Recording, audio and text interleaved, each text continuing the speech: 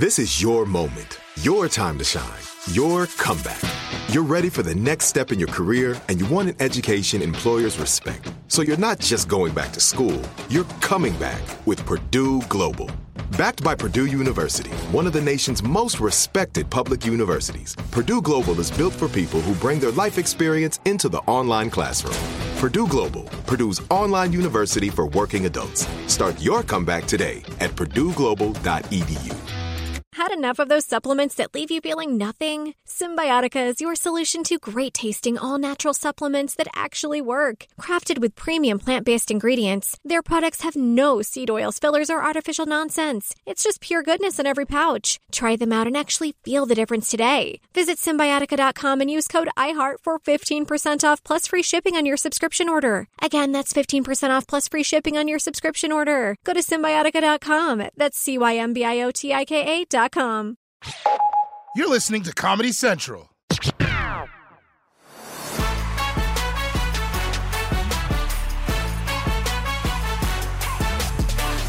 Hey, welcome to Beyond the Scenes, the Daily Show podcast that goes a little deeper into segments and topics that originally aired on The Daily Show. This is the best way to explain this podcast. Okay, look, The Daily Show is the club. You're already in the club. You got in the club.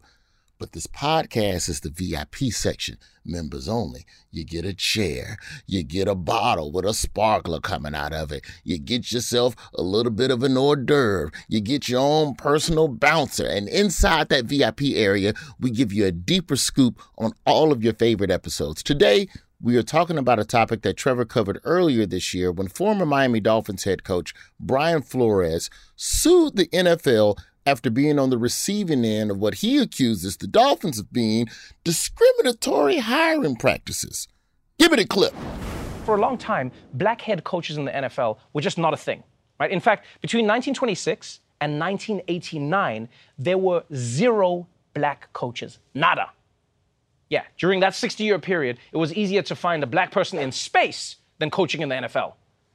And finally, in 2002, Johnny Cochran, yes, the OJ guy, I guess he was really into football, he threatened to sue the league if it didn't get its act together. And so the NFL created something called the Rooney Rule, which said that at any time that there's an opening for a new coach, at least one minority candidate has to be interviewed for the job. Which is cool, but now Brian Flores is saying that these interviews he's getting, they aren't real. These teams are just going through the motions to satisfy the Rooney Rule. And honestly, if you're going to make someone come to a bullshit interview, the least you can do is let them know ahead of time. Let them know this is a bullshit interview, because that way they can have some fun with it. You know? Think how dope it would be to get to an interview knowing you're not going to get the job. Then you can give bullshit interviews. So what would you say is your biggest weakness? I'm deathly afraid of footballs, and I also don't know what a footballs is. Now look, we don't know for certain why Brian Flores didn't get these jobs, but it's clear that the Rooney Rule, despite its good intentions, has done nothing to solve the NFL's black coaching problem. All right, we have some great guests that are going to be on this show to help me dissect this a little bit. I'm here right now with CBS Mornings co-host Nate Burleson. Nate, how you doing, brother? I'm good, man. I'm excited to be on this podcast. And listen, I'm behind the velvet rope. I got the bottles with the sparklers. This is the club. They already got in the club. Now this is the VIP. So thank you for inviting me into the VIP section. Don't get too excited. I know you're drinking top shelf vodka, but it's really Stoli. It's not. We switched out that Grey Goose. It's watered down. Also, a little later in the program, someone else with ties to the NFL will be joined by former coach for the New York Jets and the NFL's first black woman coach, Collette V. Smith. We'll talk with Collette a little bit later about her journey through the league and her perception of race relations. But Nate, I want to start with you. Now, you did some time over there in the league, as I understand. Played a little football, caught a little football, defended a little football. Now, 70% of the players in the NFL are black, yet there are currently only 3 black head coaches. Yeah. There are no black owners. Shout out to Byron Allen. I know you're trying. You're scraping together that Weather Channel money. You're trying to buy the Broncos. Byron Allen doing it. He's been doing it big lately. Who you know buy a whole channel? A whole Weather Channel. I didn't know they was for sale. That brother dropped down $300 million like it wasn't shit. Facts.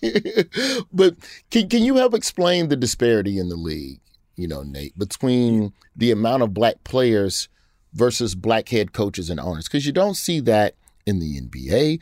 Right. You definitely don't see that. It's there have been and there is a legacy of black managers on a regular basis through numerous baseball teams. But in the NFL, the disparity is huge. Why do you think that is?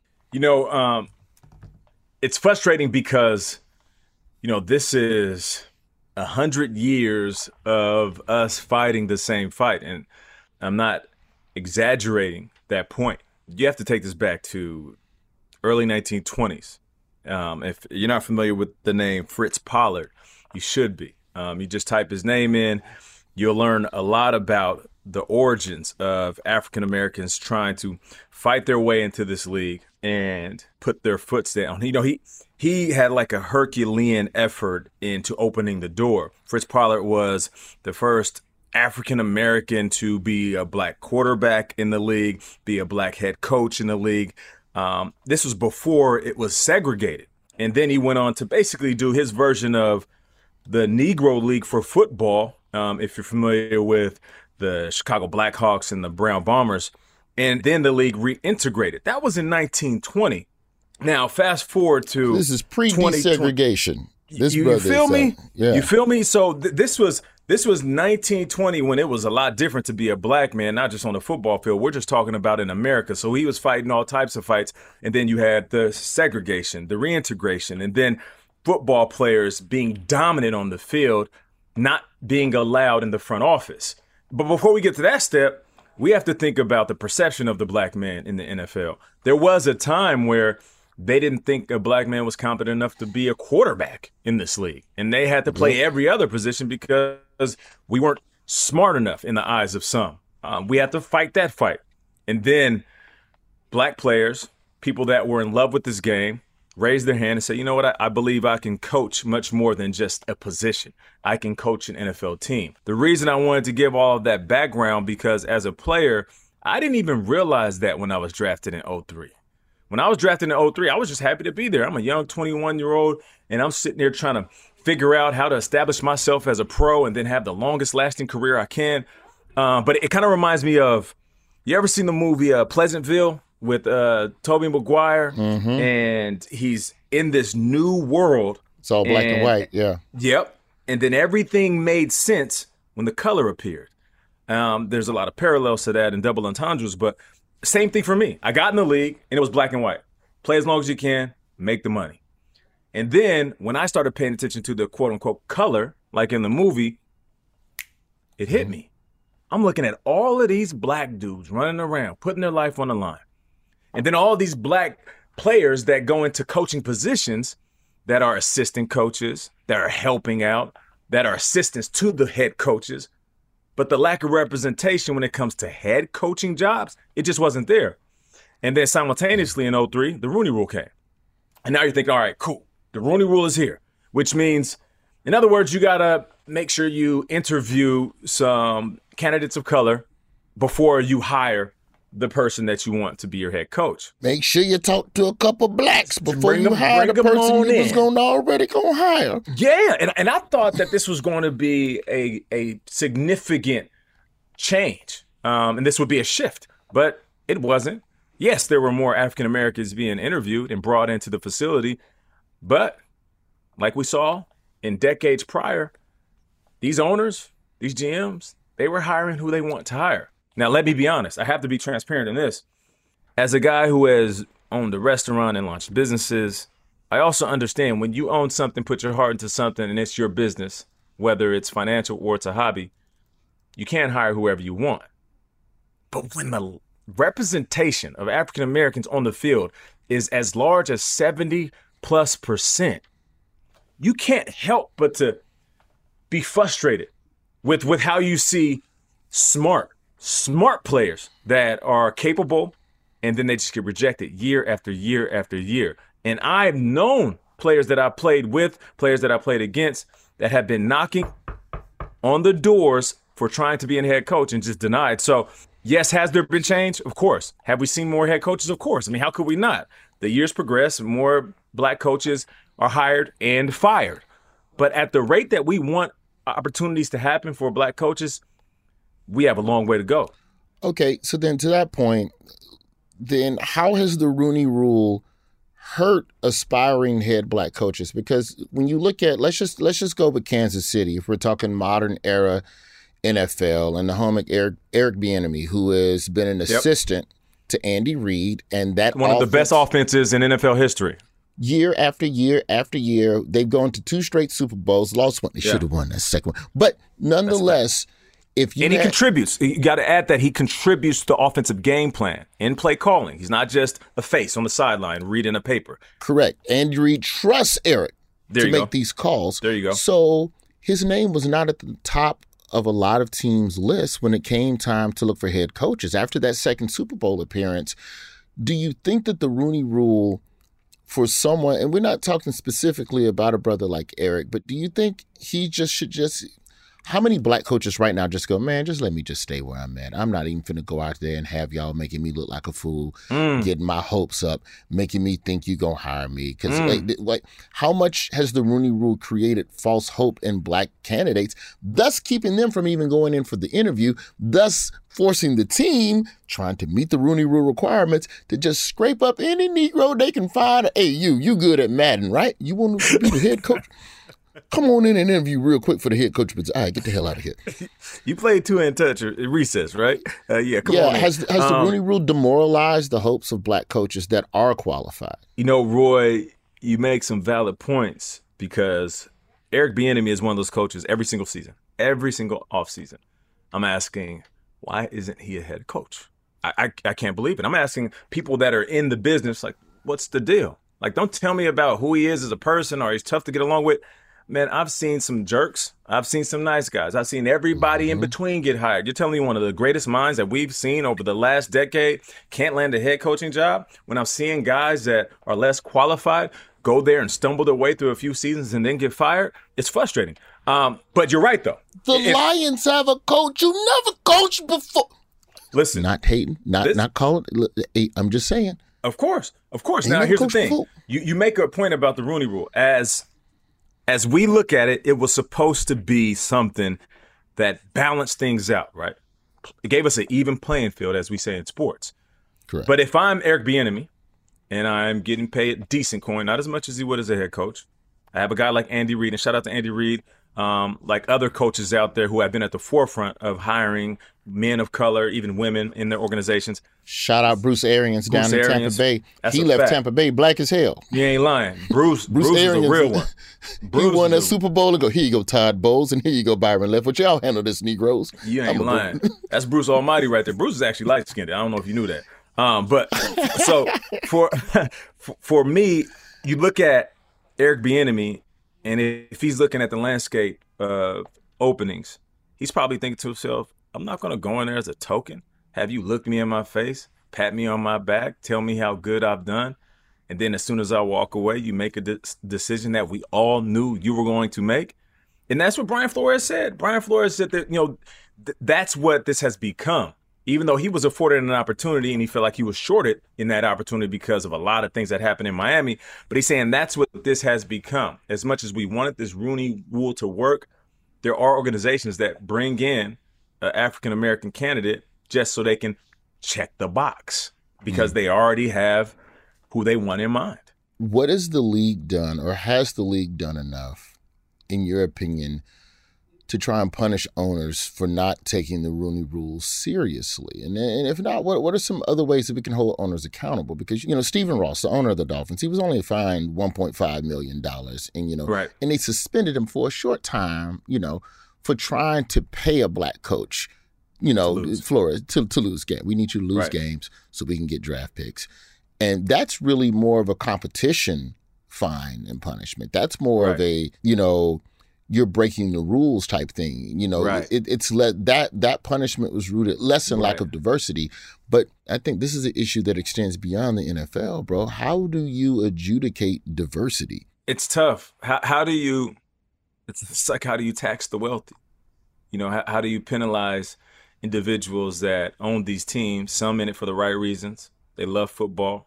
They want their organization to go down as a dynasty. Others who own teams as hobbies. This is just another business. Mm-hmm. So you're fining an owner for not meeting the qualifications of this Rooney Rule, and you tell them they can't be at the facility for a few weeks in the off season. Then they'll go hang out and kick it on their yacht and then come back and get ready for a new season. I'm not sure there's something you can necessarily do to the owners, because when you're talking about fines, I can't even quantify it. You know, if you're fining a billionaire $1 million, is that hurting his pockets? I think we all collectively can answer that. On the flip side, I think what the league has done and can continue to do more of is highlighting the candidates and telling the stories of these candidates. Because whenever a head coach was hired back when I was playing, it was like this story. Oh, man, this new young offensive mind, he comes from the tree of the West Coast offense, and here's his father who coached here, and he was part of this staff that won the Super Bowl, and they branched off to all these. And by the time this guy walks in the building, I'm like, damn, I know this dude's whole story. I'm a fan. Yeah. It's like the Buddy Ryan, Rex Ryan. Exactly. We don't do that enough for these African-American and candidates of color. Like, you don't even know these stories.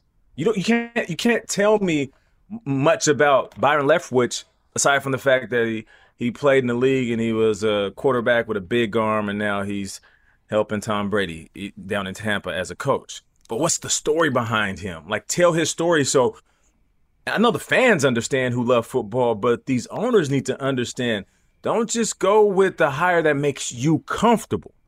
Go with the hire that is most qualified. There's a big difference. And I think also, not just going with the hire that's the most qualified, but sticking with them and giving them time to get their system and their personnel in place, Facts. Which the Houston Texans didn't do. And we're going to talk about that after the break. We're going to talk about the raw deal that the Houston Texans get. You got that black coach, and then you ran his ass about. This is beyond, man, I'm getting upset. This is behind the scenes. We'll be right back. Like many of us, you might think identity theft will never happen to you. But consider this. There's a new identity theft victim every 3 seconds in the U.S. That's over 15 million people by the end of this year, equal to the populations of New York, Los Angeles, and Chicago combined. Even worse, identity theft victims often don't even know they're victims. That's why LifeLock Identity Theft Protection alerts you to identity threats, even the ones that don't show up on a credit report, like data breaches, fraudulent bank transactions, loan and credit card applications, and crimes committed in your name. If your identity is stolen, your own dedicated LifeLock U.S.-based restoration specialist will work to fix it. LifeLock protects you in ways that you simply can't on your own. Join now and save up to 25% your first year at LifeLock.com/news. That's LifeLock.com/news to save up to 25%. Identity theft protection starts here. Become a part of the fast-growing health and wellness industry with an education from Trinity School of Natural Health. Trinity graduates can empower their communities through natural health principles and techniques, whether they go into practice to guide others toward their wellness goals or open a store to sell their favorite health products. Trinity grads are equipped to change lives with 19 online programs and flexibility to fit your busy schedule, including the popular Certified Natural Health Professional. You can get the training that helps you turn your passion into a career. And here's the best part. You can earn the certification in less than a year. From herbology to naturopathy and health coaching, Trinity allows you to make a meaningful difference by helping others live healthier, happier lives. Don't wait any longer to pursue your passion for natural health. Enroll today at trinityschool.org. That's trinityschool.org. Welcome back to Beyond the Scenes. We are talking football and the lack of diversity at the head coaching and the ownership front office areas with Nate Burleson. After this break, we're also going to talk with the first black woman to be on the coaching staff of the NFL team. She is Colette V. Smith. But first, Nate, we've already talked about teams who are scared to hire or they have no intention of hiring a black coach. But let's talk about what happens when a black coach gets put in the game. Now, that's the Southern talk right there. I know some folks don't know. Not the coach, the coach. Coach. Hey there, coach. The Houston Texans, they scoop up David Culley. Black man and of course that's the other thing. When a black man gets hired, boy, the press releases get to flying. Boy, look at the NFL and diversity, and we're doing it, and we've ended racism with this hire. Yeah. One season, 4-13, and he was let go by the Texans for what was called, quote, philosophical differences. How do you feel about the recent conversations around black coaches being scapegoated for lackluster production? And do you think that they are given the same amount of runway?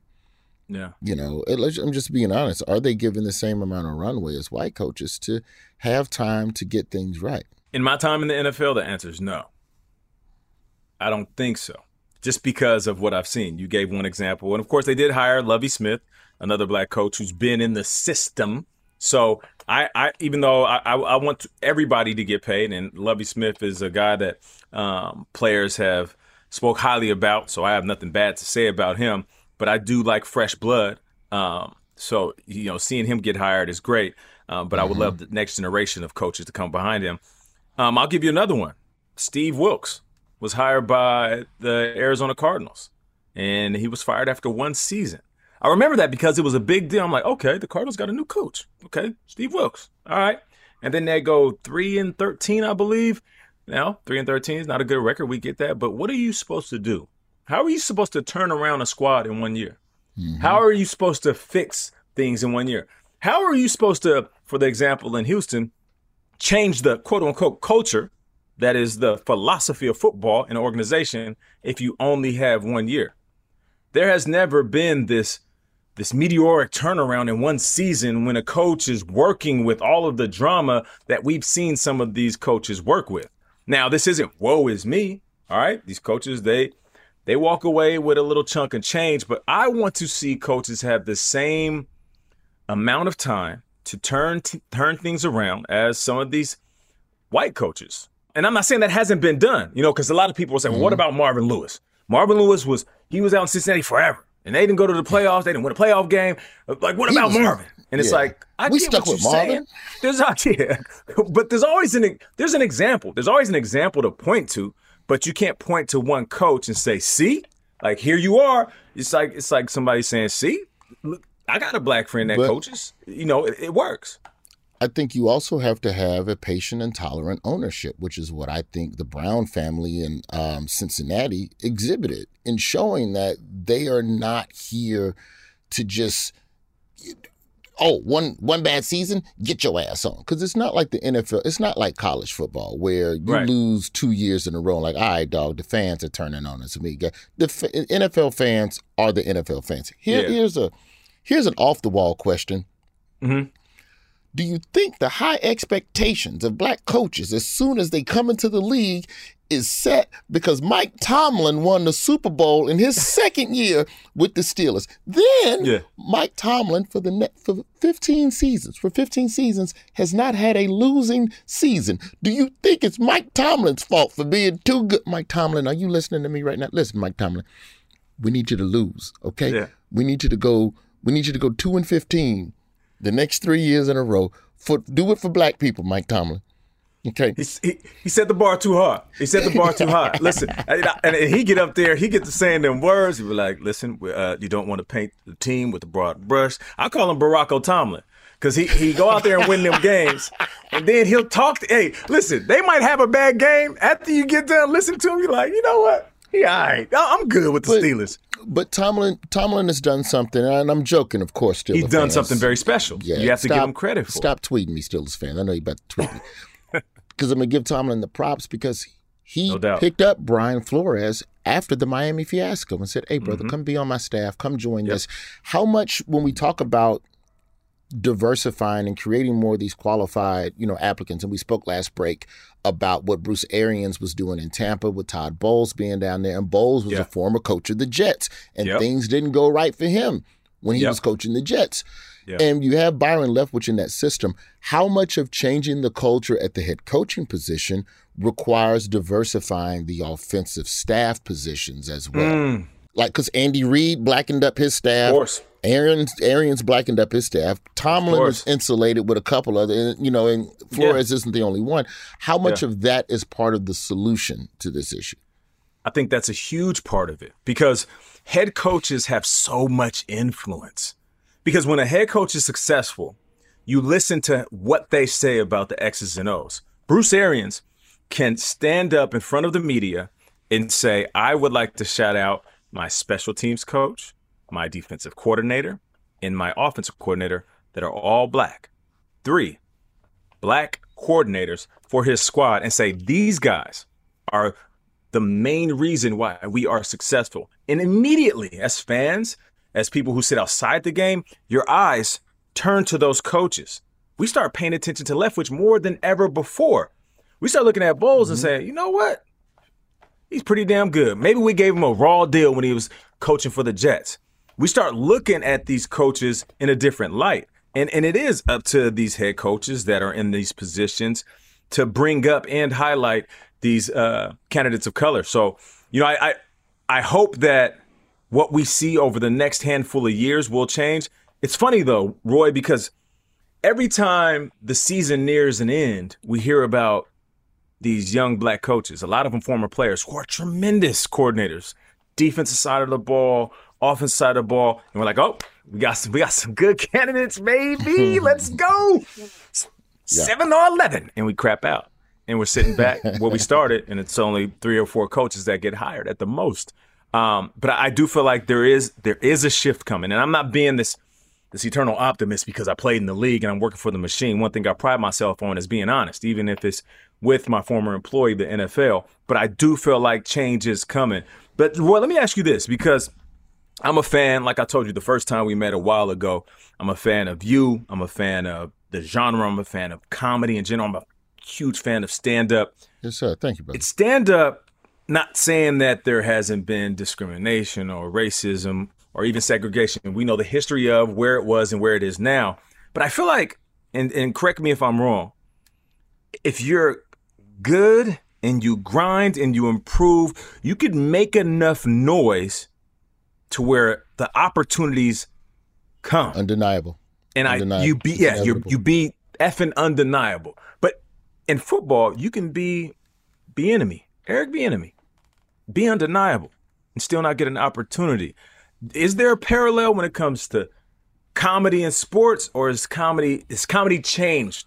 Is the game changed for comedy? Social media created a new democracy that allowed for places for artists who don't necessarily get the same mainstream exposure. Like if we're going to go big picture, we can make the argument that Bernie Mac was denied for a very long time until Kings of Comedy and Spike Lee came along. And then even to a degree, Bernie had to draft off of Steve Harvey's sitcom success and D.L. Hughley's sitcom success, and said being on Steve's sitcom for white execs to go, all right, what about that fourth one over there? Yeah, what about the dark skin one? He got a show in him. And even then, it took Larry Wilmore, who was a vouched for and bona fide Hollywood writer at that time, for him to pair it with Bernie and create what we know as the Bernie Mac show. So, that's kind of the approach of being denied, but getting an assist, or someone else having to go, no, trust us. Bernie's the guy. Versus when you look modern age, I would say, probably one of the quickest equivalencies I would make would be the 85 South show, which a lot of people listening to us right now don't know about. But these brothers do television broadcast numbers on YouTube, or the Try Guys. But these shows, and they tour the country. Correct. And they sell 2,500, 3,500 seats. Woo. 85 South. And they have not had any mainstream television exposure except for Wildin' Out with Nick Cannon. Right. So if you are good enough, the people choose in entertainment. If anything, entertainment is set up where the people have more power than the ownership. And if I have an audience, you can't deny me. In fact, you want me more because you think my audience is going to now come to your network. So there is a worth in that. Whereas in sports, the fans are the most powerless because the ownership knows that the fans will watch regardless. The NFL knows that. They know that regardless of what you do, you might not watch the whole game. All right, you might check in on highlights, but when we get that good free agent signing, your ass gonna be back. And there's a lot of morality. There's a lot of things that teams do that where you can question the morality versus trying to win, be it racism or be it just like you signed this player that committed that crime or did that thing. Right. How dare you? But people still rock with that team because they know the fans will be there. Especially if they win. Especially if they win. Television and movies is different, bro, because if I got an audience, low key, I don't need you. You need me. And that's why you see a lot of social media stars who get cast in a lot of mainstream stuff because they need the studios need access to their audience and to their reach and the things that they do, you know? And so I think that, you know, to a degree, there's still a lot of racism and not a lot of black decision makers at the top of a lot of these entertainment structures. But at the end of the day, I think that I have way more of a chance of getting put on and getting diverse and getting diversified. Issa Rae made a way for herself. Quinta Brunson made a way for herself. Yeah. You know, which oddly enough, both of those women also still have ties back to Larry Wilmore. But in terms of creating an audience and a buzz for herself, those two women were self-made. And they just woke up every day with a camera with whatever lights they could afford at the time and created content until people started rocking with them. And so it's tough. It's like, at least, I'll put it this way. An entertainer has an advantage over a black coach. I can at least get myself to second base without a vouch. Now you preaching. And listen, you opened up, you know, this podcast, today's episode, by mentioning the lack of not just black head coaches, but then you went on to say no ownership. I mean, there's also this like glaring, like bolded font that you see when you realize there are no black owners in the NFL, when I know that there's wealthy black men and black men and women, black men and women that want to be majority owners. I'm not saying, let me correct that. I know there might be minority owners, but majority owners. And I think that there also needs to be more of that. Because, listen, the only way you shake some of these very loaded phrases that people throw around, like the good old boys club, the only way that professional sports can shake that is by diversifying itself. And if you're looking at the numbers, we've seen the studies. Diversification when it comes to the corporate infrastructure oftentimes breeds more success. So I know that the bottom line is to sell tickets, right? And have good football. And you got to get the merchandise off. And you want this organization to go from being what the Cowboys used to be to a $4, $5, $6 billion brand. Okay, diversify your product. And I guarantee these organizations will see more success than they've ever seen. How much, here's a off the wall question. And I think it's from a political standpoint where we're eventually headed as a people when it comes to race and identity as the next generation of black people and mixed race people and BIPOCs, et cetera, start matriculating into, you know, their adult lives. The coach for the Dolphins, Michael McDaniel, who is one of 3 head coaches that are black in the league. You got Lovey in Houston. You got Mike Tomlin. Excuse me. Well, you say Barack O'Tomlin? Barack O'Tomlin, yeah. Barack O'Tomlin in Pittsburgh and Michael McDaniel. Right. Now, Michael McDaniel has a black father, but he doesn't necessarily choose to identify as black. He doesn't deny it, but he ain't out the black and the black and black college and black and the black. And you got to put gravy and I like biscuits in it. Like he's not black in that sense. It would be a little odd though if he hasn't been doing that his whole life. And a reporter asks a question, he's like, "My brother, good question. All right." And then but he does check the boxes per the Rooney Rule. And I know him. He was I know him. Yeah. No, I'm not dumping on him. The question I'm getting at is, how black does that even matter in terms of the league is pushing his identity more than he's pushing it himself? Agreed. Why do you think the league chooses to do that? I think we know the answer to that. The league chooses to do that is because it's another box checked. And Mike McDaniel, you know, he's an individual that didn't lean on that throughout his coaching career. It wasn't like, "Hey, yo, man, you know, it's like what was that movie? Soul Man. He's not moving around like he's not like, hey, my brother. Oh yeah, the white guy man. acting black. Yeah, I remember that. Yeah. But and Mike McDaniel is just a guy that's grinded. He's grinded, and more than his race checking the box. He is a recipient of that tree that I was talking about earlier.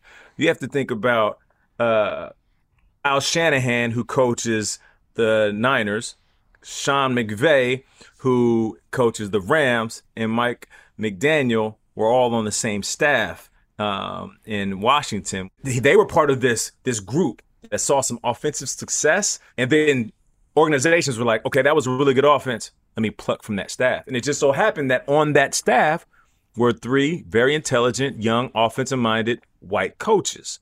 They can't help the color of their skin. They can't help the system they were in. And they, for damn sure, aren't going to apologize for having a successful offense. The difference is there should be more eyes on successful offenses that are loaded with African-American coaches as well. Where do we, and this is the last question, I know we have to get you out of here and we got to talk to It's all good, brother. Coach Got all the Collette. time in the world. This is a question that's weird. I'm trying to figure out I'm trying to help you keep your job. Like every question I ask you, I'm in my head, I'm going, make sure Nate can keep his job, make sure Nate keeps getting invited to NFL honors during Pro Bowl. I'm good. Ask away, bro. Be honest. I got you. I'm trying to get to the importance of how having a black head coach or having black coaches, period, on your staff makes your team better. In a league with majority black players, yeah.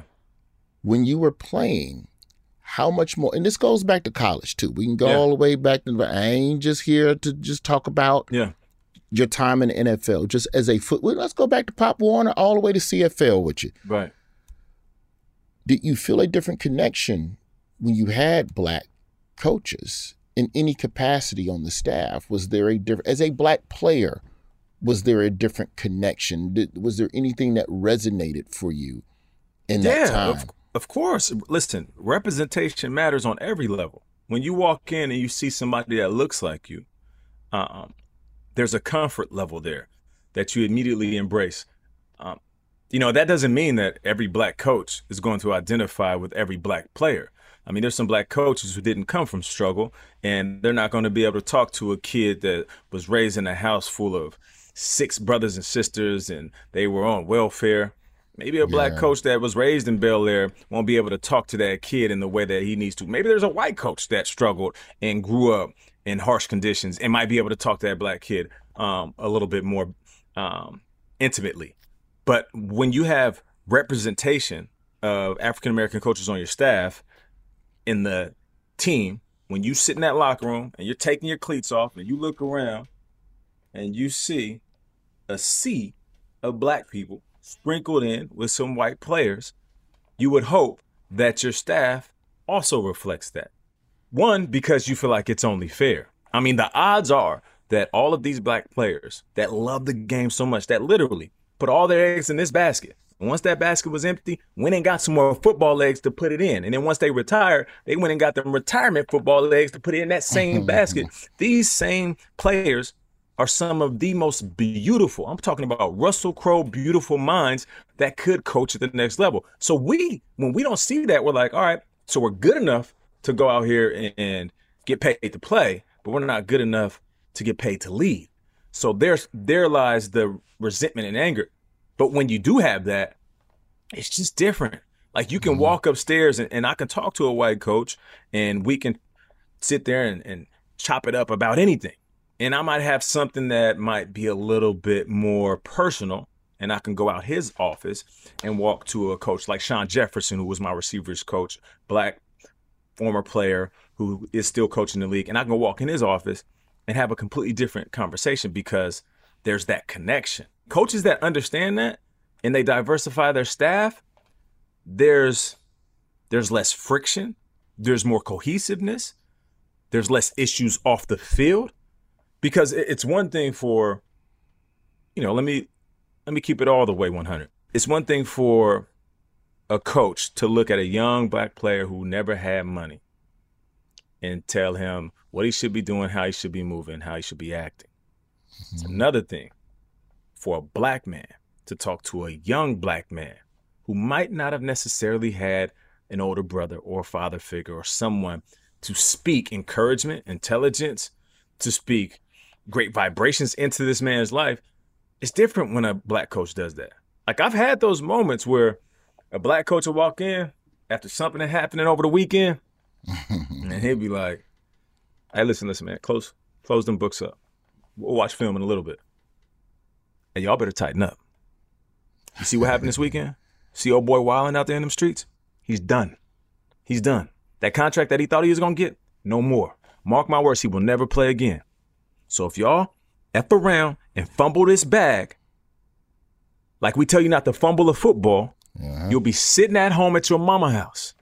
So don't walk around here with your chest out and your chin up thinking you God's gift to football, because the game was here before you. It will continue while you're here, and for damn sure it's going to continue afterwards. That's different when you're looking at someone that almost looks like a mirror reflection. So that's, to answer your question in a very long-winded way, that's why it's important to have that representation.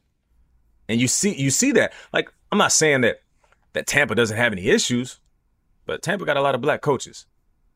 I don't see Tampa Bay Buccaneers wilding out. Now, there's also leadership, Bruce Arians, and there's Tom Brady, who comes in as a veteran. He's been there, done that, I've won some Super Bowls. Tom could tell people, like, look, the way we do it, the way we win it, is we tighten up in all areas, on and off the field. Okay, cool. But there's also, like, it's just different when you see people that look like you speaking life into you. Yes, sir. Well, I respect that. Also, Tom Brady dedicated, he gave up his marriage. Okay, I shouldn't have said listen, that. they working it out. They working it out. That's what we heard. Word on the street. Well, Nate Burleson, thank you so much. We love you every morning on CBS Mornings as well. I appreciate Send you. the best to everybody over there, Gail and everybody else, and the homie Vlad, everybody over there. Yeah, man, no doubt. I'll tell Vlad and Gail and Tony you said what's up. And listen, before you get me out of here, I just want to say I appreciate you. Been a fan of yours for a long time. I know you have been doing this for decades, and a lot of the work that you have done, not everybody sees, but you are one of the leaders, not just in a comedic space, but I've seen you grow into this businessman who works in front of the camera and behind it. And I don't know if you get your flowers a lot, but you deserve it, man. You deserve it. Anytime I see your name or hear your voice, my ears perk up, man, because I know you're either going to be dropping knowledge or you're going to have me in tears. And that's quite the combination. Brother, thank you so much for that. And I appreciate you for coming and going beyond the scenes with us. No doubt. Let me get some free NFL tickets. I got you. Tell me the game. I got you. Yeah, Dolphins. Tell me the game. I'll hook you up. The Dolphins just came to New York. Damn, never mind. Next season. After the break, we will speak with Colette V. Smith, who was the first black woman coach in the NFL during her time with the New York Jets. We'll talk with her after the break. We'll be right back. Become a part of the fast-growing health and wellness industry with an education from Trinity School of Natural Health. Trinity graduates can empower their communities through natural health principles and techniques, whether they go into practice to guide others toward their wellness goals or open a store to sell their favorite health products. Trinity grads are equipped to change lives with 19 online programs and flexibility to fit your busy schedule, including the popular Certified Natural Health Professional. You can get the training that helps you turn your passion into a career. And here's the best part. You can earn the certification in less than a year. From herbology to naturopathy and health coaching, Trinity allows you to make a meaningful difference by helping others live healthier, happier lives. Don't wait any longer to pursue your passion for natural health. Enroll today at trinityschool.org. That's trinityschool.org. Hi, I'm Cindy Crawford, and I'm the founder of Meaningful Beauty. Well, I don't know about you, but, I never liked being told, oh, wow, you look so good for your age. Why even bother saying that? Why don't you just say you look great at any age, every age? That's what Meaningful Beauty is all about. We create products that make you feel confident in your skin at the age you are now. Meaningful Beauty. Beautiful skin at every age. Learn more at meaningfulbeauty.com. Beyond the scenes, we are back. Now, we are still talking about black coaches in the NFL. Joining me now is a former coach for the New York Jets. And, you know, the way the Jets are looking these days, she might need to go on and go back, talk to them a little bit. But more importantly, she was the first Black female coach in the NFL. Colette V. Smith, Coach Smith, how you doing today? What's happening, Roy Wood? It's nice to see you. I'm doing good. Now, is the job occupation of coach like president, where even when you're not doing it no more, you're still coach and you get referred to? Absolutely. Okay. Nobody wants to come to my house to watch football because I'm pausing, muting, freezing the frame, checking out the alignment, their foot positioning, and people get mad. And I'm like, you can leave my house. It's fine. Why are you having a tape session in the middle of a Super Bowl party, Coach? That's not how you're supposed to watch football. It is. Your ass need to go in the other room like Peyton Manning and them. You need to have a separate Manning cast while the rest of us. I take notes. I send notes to my former players, wherever they are, with the Bears, the Seahawks. I'm like, I was watching your game. Here's what you did wrong. Here's what you did right. I can't help myself. So at that time, you were one of one, you know, in terms of becoming the first Black female coach to be in the NFL ranks. How did you get there? But more importantly, did you ever realize how much of a unicorn you were while you were setting down this path? You know what? I never thought about that I might have been a unicorn in this arena. For me, I just loved football. And I started playing football when I was 42 years old, professionally at least. You know, I played with the boys in the street when I was a kid, but I wasn't allowed to play organized football with Pop Warner. How absurd is that? So, for instance... And Pop Warner's an age where the girls are bigger than the boys. That part. We outgrow boys in the early stages, you're right. But I wasn't allowed to play organized. Okay. So, being a coach in the NFL was not a dream. How could I have that dream? That dream was stolen from me. So, you know, Billie Jean King was the one that brought it to my attention that I was the first Black woman to coach NFL history. And I looked at her like she was crazy. So you started playing organized ball at 42. First off, what leagues are going on for 42-year-old women? What was this? How did because I love football. I watched that video game football they show on the weird video game channel.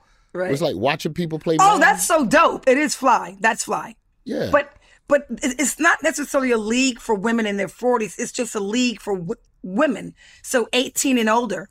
And there is no cutoff. So if you're physically capable to do this and you make the tryouts, you're in.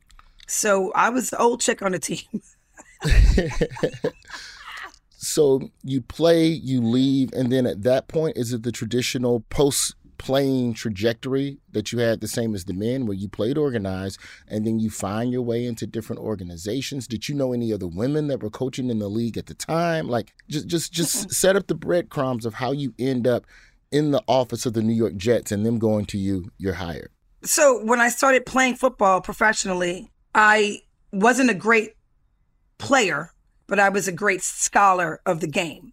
So I had more bench time than I did on field time, but I was watching film and I was studying our opponents and I was reading the playbook and asking questions. And so eventually when I retired from playing women's pro football, I went into coaching my women's team, which was scary as hell. But why? Why was that scary? Because my teammates, my peers, these are players that played better than me. But I knew what to do in my brain. My body was like, we ain't having that, you know?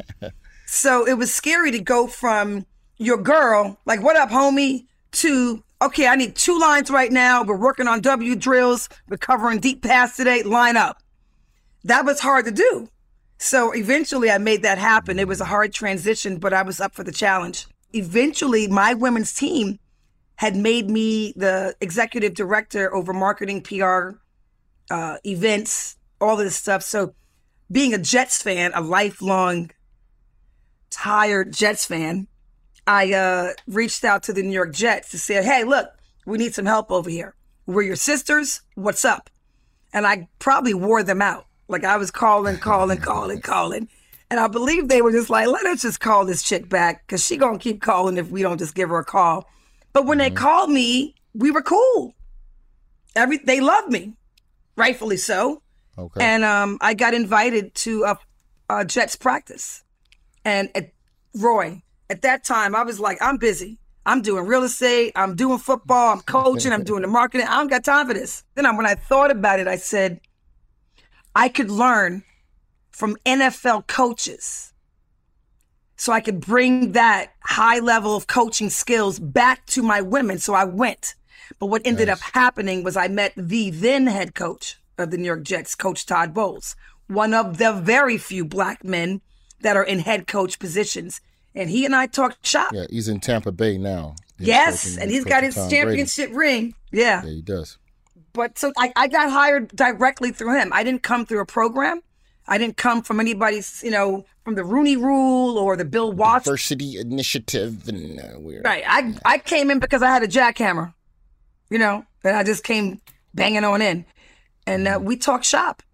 And he realized I was serious about this and I knew my stuff. So he gave me a shot.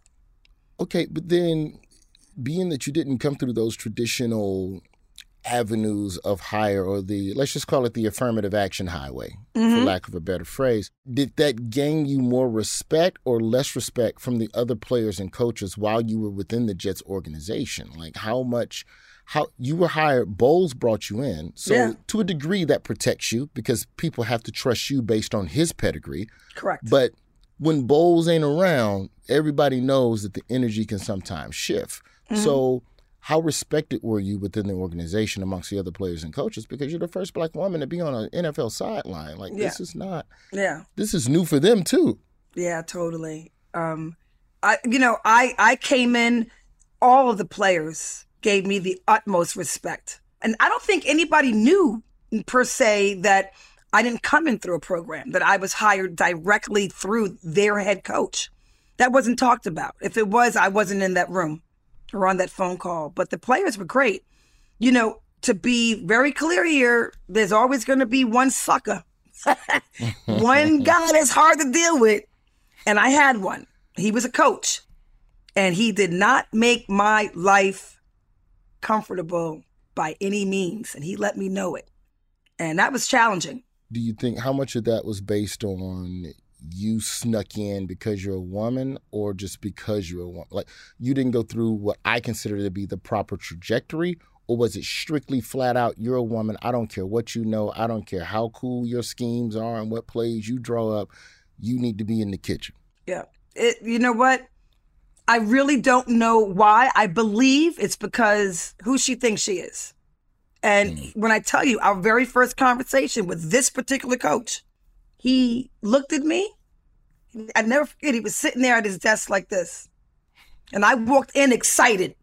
And I was like, I know where you played. I know where you coach. I know where you scouted. I've been following you. I did my research. And he looked at me. And then he turned back to the computer like I wasn't even there. And I backpedaled. So if anybody knows anything about football, playing a defensive back, that's what I played and coached. I backpedaled out the office like, what in tarnation is going on? I'm thinking I'm getting hazed or this is a joke. Yeah. He kept it going. He kept it going. Talk to me a little bit just in terms of persevering through that and being a woman in that space, because like if there's people like that within an organization, then there have to be people like that in theory somewhere in the front offices, which means there has to be people like that on high in New York at the NFL, at the league office level.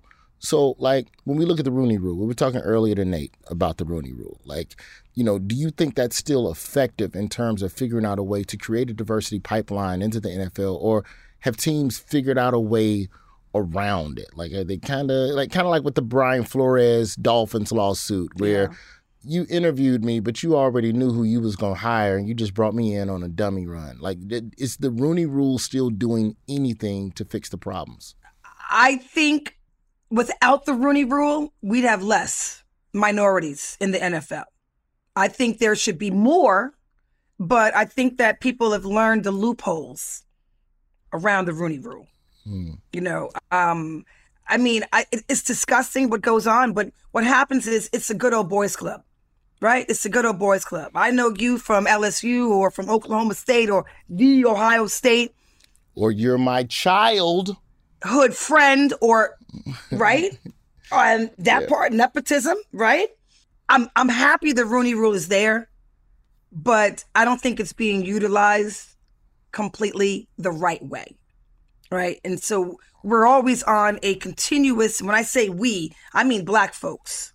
We're always trying to prove ourselves all the time. There are some skilled ass coaches that need to be in head coach positions, right? Mm-hmm. But we have more work to do. You know, we can't micromanage everybody. At the end of the day, you know, a franchise, a particular team should have some kind of right to how they handle their team. But you have to abide by these rules. So they're finding loopholes. How much, you know, and again, your situation was a little different in how you got in with the Jets, but how much does the Rooney Rule also create a traumatic experience for the Black or women candidates for these jobs by giving them false hope and then having it dashed? Does that make it worse for Black and women candidates trying to enter into the league? No, that's life. That's what we've experienced our whole life, right? Whether it be corporate level, I know that firsthand. You know, I could come in more qualified than the next person for a corporate job in Manhattan, and I don't get the job, and I find out who did. I'm like, I'm more qualified than she is. So this is not, I'm not new to that game. Probably most of us are not new to that game. I think just having our foot in the door can actually bring us more hope. Like, I was close, so I'm gonna keep pounding. Okay, but then to that point, does it, because based on what you said, mm-hmm. An assistant coach at the Jets giving you the ice grill, even though you were qualified, even though you came in baptized with the blessings of his boss, mm-hmm. Does this new rule, so the NFL got this new rule, right, where all 32 teams, you got to either have a female or a person of color as an offensive assistant. This is mandated diversity. Those candidates who were hired based on that mandate, mm-hmm. Of course it increases the number of coaching opportunities, you know, whatever, like you can build your way up. But does that force them into a hostile work environment? Is it a good way to increase numbers? I mean, I think it's a great way to increase numbers. But listen, it's a roll of the dice. You know, I could be mandated to be hired by the Rooney Rule. Okay, by the mandate. I'm in here, and you don't like that. But I'm going to come in here and work my butt off, and you're going to see why I'm here, right? It's just fair. It's just completely fair. And so, I mean, I don't think anything scares us. I don't think about the future like that when it comes to, well, it might be hostile, it might not be. This coach that was wrong to me, I'll tell you something, Roy. My dad and I would speak on the phone every night and say, hey, how was it? He would ask me, how was it today? I'm like, oh my God, it's great. I love it. I love it. I love it. And I love it more. But there's this one jerk. And after a few days of this, or a week or two of this, my dad was like, why don't you why don't you tell Bowles? And I said, I'm the only woman coach up in here. I'm not about to be like, he's not treating me nice. I'm not going to be that chick. So I just dealt with it the best I could. Coach Bowles knew nothing about it. Other coaches saw the way he would treat me. Players saw it, you know? And it wasn't like he was saying anything nasty to me. His look alone was almost like, shut up. Or if I was coaching, he would walk in and Roy and give me a look. And then I was like. Do you think that, I think I know the answer to this question, but if I'm thinking it, I know our listeners are thinking it, so I got to ask you. What responsibility, if any, do the other staffers have to making sure that diversity hires are treated with some degree of respect? Or is it not their responsibility to go around and police every meanie within the organization? As a human being, I think everybody has a responsibility to check that, right? But then as a coach, we don't have time to be worrying about outside things that are actually inside, but we're getting our job done. So the other coaches that saw it, that may have seen it, they would look like, damn. And then we would do some strategizing on special teams. So, everybody was just trying to stay dedicated to the game plan at hand. And that was to have the best team and create the best players that we can get. So by solving the problem, it almost creates a distraction to a degree. Correct. Within the organization. Yeah.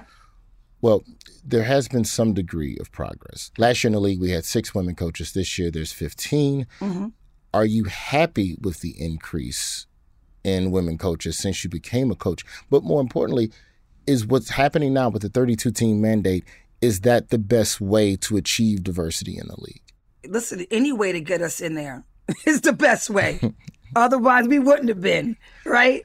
So, listen, if I had it my way, I would drive up with a van filled with serious women coaches, and I drive to every team, every franchise team, and say, here, you got 2. Bye. And then I drive to the next team. Drop like a them newspaper off. Delivery, you just throwing women out the window like a newspaper. So then let's end here. Why is it important for the NFL to hold the team owners accountable, to the diversity and inclusion regulations that they put in place? Because you can have all these regulations, but if ownership going to work around them, what the hell are we accomplishing? Like when you look at, and I know this isn't apples to apples, but when you look at what's happening in the NBA with the Phoenix Suns, and you have an owner that is now being forced to sell his team on some Donald Sterling, LA Clippers-esque, we found racism in the documents. And then the John Gruden being forced to resign from the Las Vegas Raiders because we found racism in the documents. And then the Washington Commanders being rumored to have a bunch of nonsense going on behind the scenes that's rooted in a lot of racism and discrimination. So, how important is it that the league do what they need to do to make sure that the owners are held accountable? Vitally important. And I'm down with that life. I'm down with it because if we don't get it checked, if the NFL league as a whole does not check these owners, these team owners, it will just keep happening. And we'll be nowhere further in 20 years than we were 50 years ago.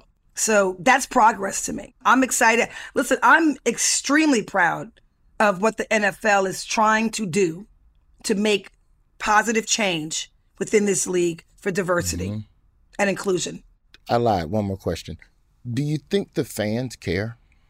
Do you think they know or care about the imbalance ratio between coaches and players? Not all the fans give a crap. Not all of them give a crap. They just want to see their team win. But I tell you this, the black fans care and the women care. And if you think about this, women make up damn near 50% of viewership, purchasing of apparel, paraphernalia. So they better treat us right. And listen, if we were all to get together, we'd be in the minority. We ain't. I said ain't. We ain't the minority. Let's be very clear about that.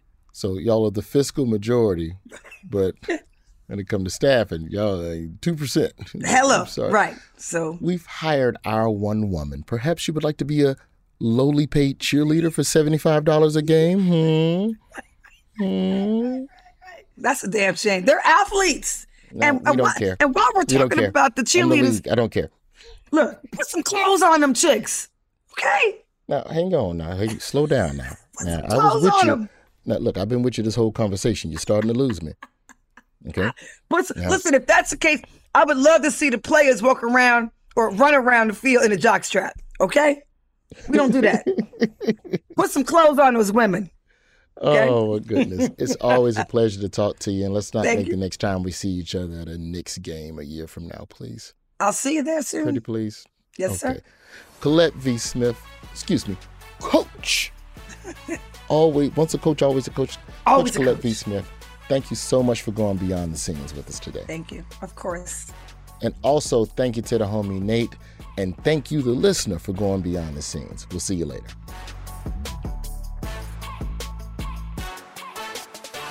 Listen to The Daily Show Beyond the Scenes on Apple Podcasts, the iHeartRadio app, or wherever you get your podcasts.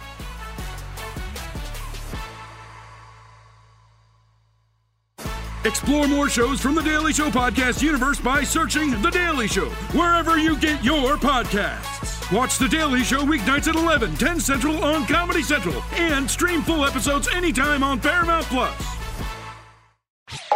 This has been a Comedy Central podcast. Become a part of the fast-growing health and wellness industry with an education from Trinity School of Natural Health. Trinity graduates can empower their communities through natural health principles and techniques, whether they go into practice to guide others toward their wellness goals or open a store to sell their favorite health products. Trinity grads are equipped to change lives with 19 online programs and flexibility to fit your busy schedule, including the popular Certified Natural Health Professional. You can get the training that helps you turn your passion into a career. And here's the best part. You can earn the certification in less than a year. From herbology to naturopathy and health coaching, Trinity allows you to make a meaningful difference by helping others live healthier, happier lives. Don't wait any longer to pursue your passion for natural health. Enroll today at trinityschool.org. That's trinityschool.org. Right here, right now. Find your beautiful new floor at Right Rug Flooring. Choose from thousands of in-stock styles, ready for next day installation, and all backed by the right price guarantee. Visit rightrug.com. That's RITERUG.com today to schedule a free in-home estimate or to find a location near you. 24-month financing is available with approved credit. For 90 years, we've been right here, right now. Right Rug Flooring.